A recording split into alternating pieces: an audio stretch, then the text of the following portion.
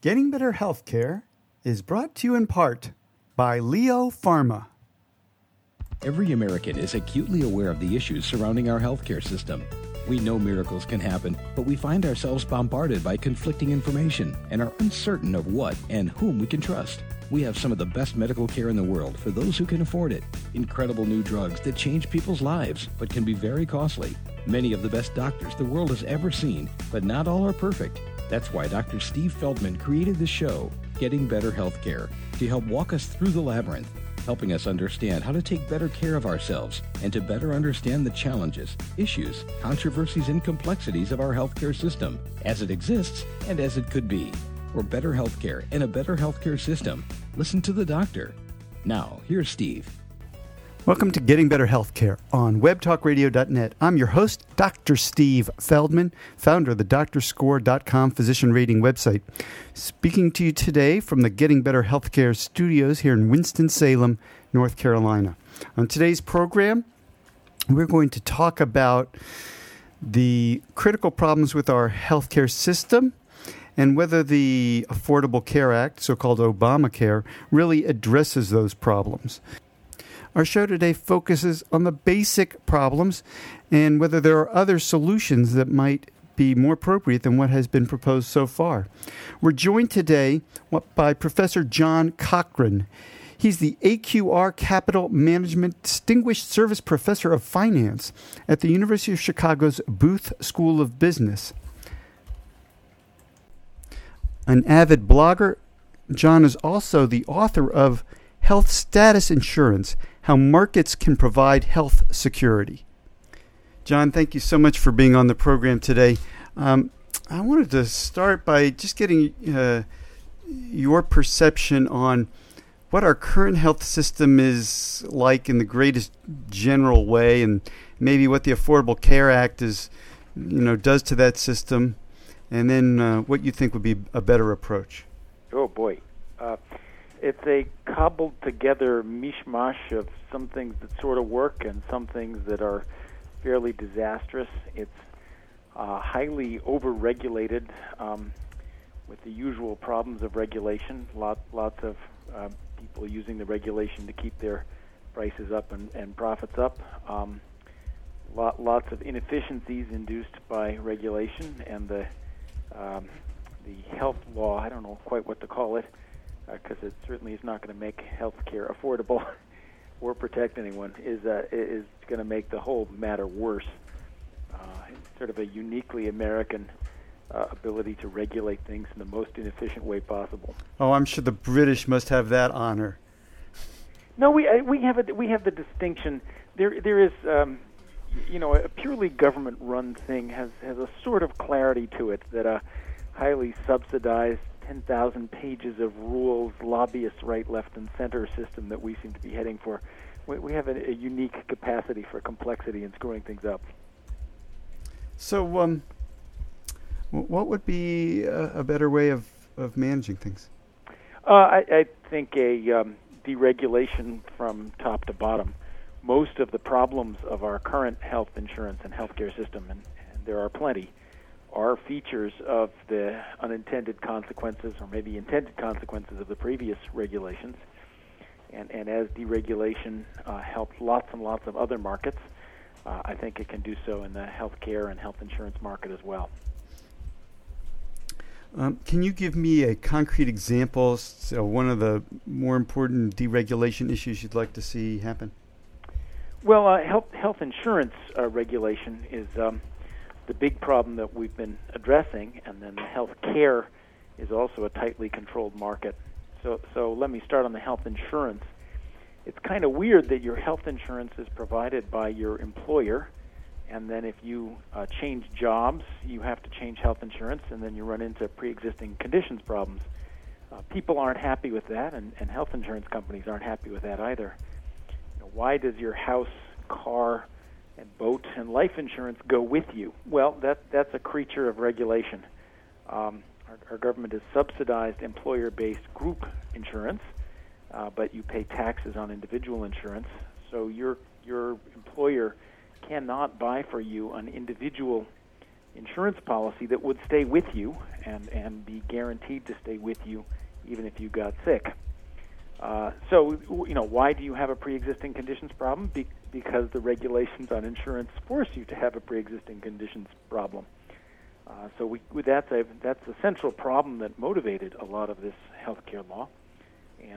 But it's a pathology of regulation, not really a pathology of markets. On the healthcare side, we have a lot of restrictions on supply. What made airlines competitive was getting rid of the regulations that kept new airlines from coming in and pushing prices down. And the fact that you cannot go to a hospital and simply pay cash for a procedure is a great sign of a highly regulated and uncompetitive market. All right, there's a lot to cover in what you just said. Well, you asked a big question. Yeah, so no, that's good. So it seems to me the airlines are still regulated. If I wanted to, build a two-seat plane and fly people around taxi cab service-wise, there's probably regulations that say I can't do that. Oh, yeah. Even though it would bring down the costs of care, the cost of travel, I could charge cheaper. It seems to me that those regulations are in place to protect people from me doing a really bad job at it. Are those regulations necessary, or do we want to get rid of all these regulations entirely? Right. Zero is not the answer. What we experienced in the airlines was a big deregulation in the late 1970s, where airlines are now allowed to come and charge lower prices and compete with each other economically. There's still a lot of safety regulation run by the FAA, which is doing a reasonably good job, and we don't need to argue about today. All right. But the reason I ask Similar thing happens in health insurance. Yeah. They're under the guise of we will protect the consumer. All sorts of economic regulation goes through, which is turning out just to make everything expensive and not even particularly protecting the consumer. So for example, if I have a medical license, let's say I didn't have a medical license, but I thought I was smart enough to take care of people and to do it for 1/10 of what doctors charge, I can't do that today. Are you suggesting we ought to eliminate those sorts of regulations in the healthcare system? We don't have to go that far, and it would be a fun argument to have whether you need to license doctors or not. But I don't want to go there today. Okay, where do you want to go? What regulation on health insurance should we get rid of? On health insurance, as opposed to doctor licensing. I mean, doctor licensing, there are restrictions on the number of doctors who can enter, restrictions on foreign doctors, whether they can come, restrictions on working across state lines. There's all sorts of ways you can liberalize the current system without advocating that simply anyone can hang out a single and call himself a doctor. Health insurance regulations are all over the place. So let's start with all the things they have to cover. This is both state and federal. So as an example, insurance now has to cover acupuncture. Well, that's nice if you want acupuncture, but not so nice if you don't want to pay for everybody else's acupuncture. Fair enough. But that can't be the problem with the millions of uninsured, the $1 trillion healthcare system. The acupuncture must be a small part. You must have something bigger. That was one example. Yeah, give me something big. Cases that go on like this. So there's all sorts of mandated coverage, especially for small things that normally you would pay for yourself. So, for example, why do we need laws to say that insurance must cover annual checkups?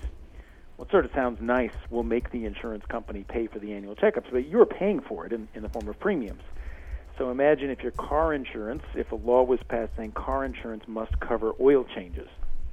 Well, all of a sudden, oil changes are going to get a lot more expensive, and you're going to spend a lot more time filling out papers to get insurance reimbursement for your oil changes.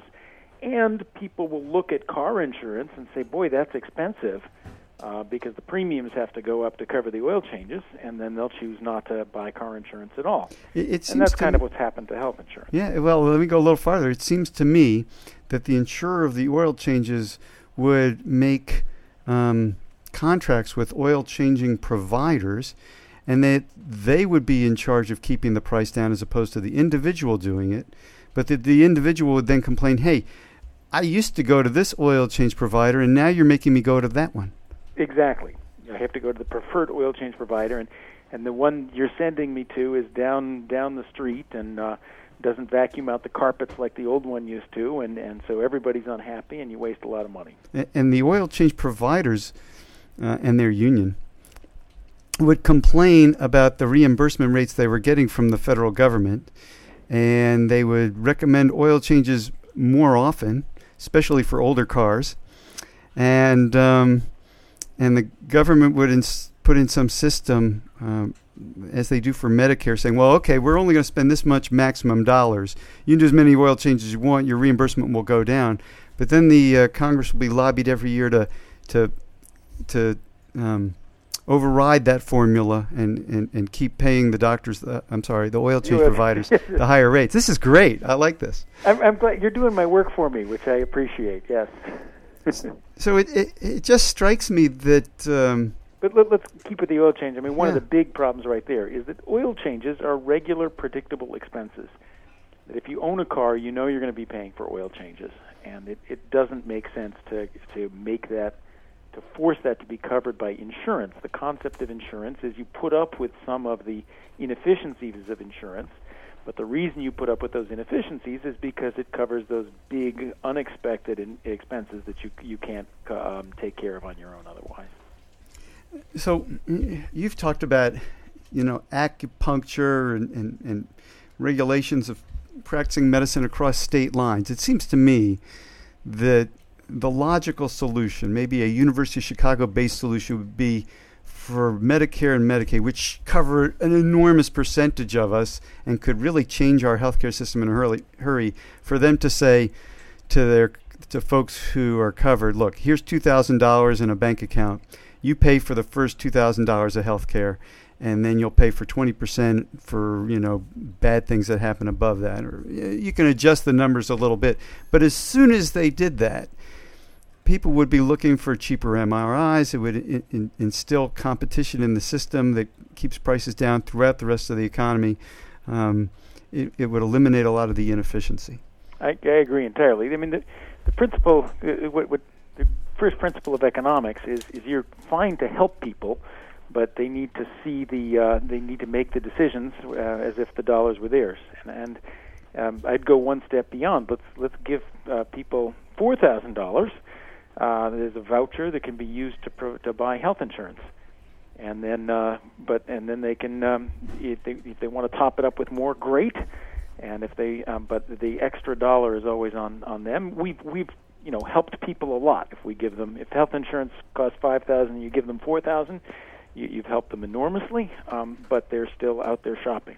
Now they're shopping for health insurance, but they're not shopping for a doctor who will provide a service at a lower cost. That's fine too. I don't mind mixing. That'd be fine to give you a voucher which you can use for health insurance and/or health expenses. But then the extra dollar is always on you. But we're dreaming here.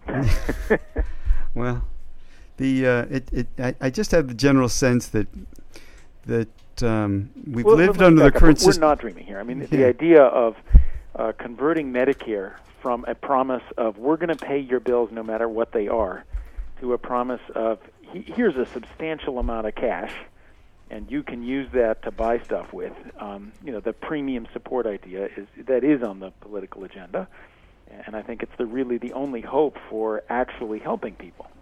Because if you say we're going to pay all your bills, no matter what those bills are, then we know the country can't afford it. So then the whole thing has to become political about what bills actually do and don't get paid. That last point is a key point. It seems to me that people have gotten a little scared of taking responsibility for their own health.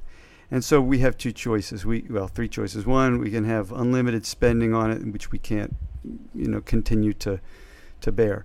Another possibility is we put the incentives on the individual consumer to consume wisely, like we do in the rest of the economy, and that works pretty well. Or if the consumer really doesn't want to take the responsibility, we give it to government and regulators, and then we give them the power to regulate what healthcare dollars are spent and what things get covered. Exactly, and whether you like it or not. Which means people still care a lot about their own health. It just means that in order to take care of their health, they need to call up their lobbyist, their congressman, their favorite politician, rather than simply investigating their bank account. Mm-hmm. Any final words of wisdom for our listeners? Yes. It is possible to think of a health insurance and health care system that relies largely on market mechanisms. And even where things are not perfect, fixing small problems doesn't mean that we have to take over absolutely every single decision made by everybody in the health insurance and health care field. Thank you so much for your time today. You're welcome. It's been a pleasure. John Cochran is AQR Capital Management Distinguished Service Professor of Finance at the University of Chicago Booth School of Business. He's also author of a policy analysis entitled Health Status Insurance, How Markets Can Provide Health Security. I'll provide a link to that analysis on the Getting Better Healthcare website. I think at the heart of what Professor Cochran is saying is that people respond to incentives, and it works so well in many, many aspects of the economy and could work well in medicine if we use those basic incentives the way we do in other areas of economics to keep costs down, to provide high-quality service. It's a long way from where we are now, but perhaps we'll get there before too long. I think our other options are really rather problematic, to say the least. Well, I hope you've enjoyed today's program and will join us again next time. Getting Better Healthcare has been brought to you in part by Leo Pharma. Our theme music is by the incomparable Michael Zioli. Until next time, I wish you the very best of health. Thanks for listening to the show today. Remember to go to DrScore.com to get and give feedback about your doctor and to read others' recommendations about doctors in your area. It's a way to choose your path to healthcare empowerment. That's DrScore.com, DrScore.com. And we'll see you next week right here on Getting Better Healthcare.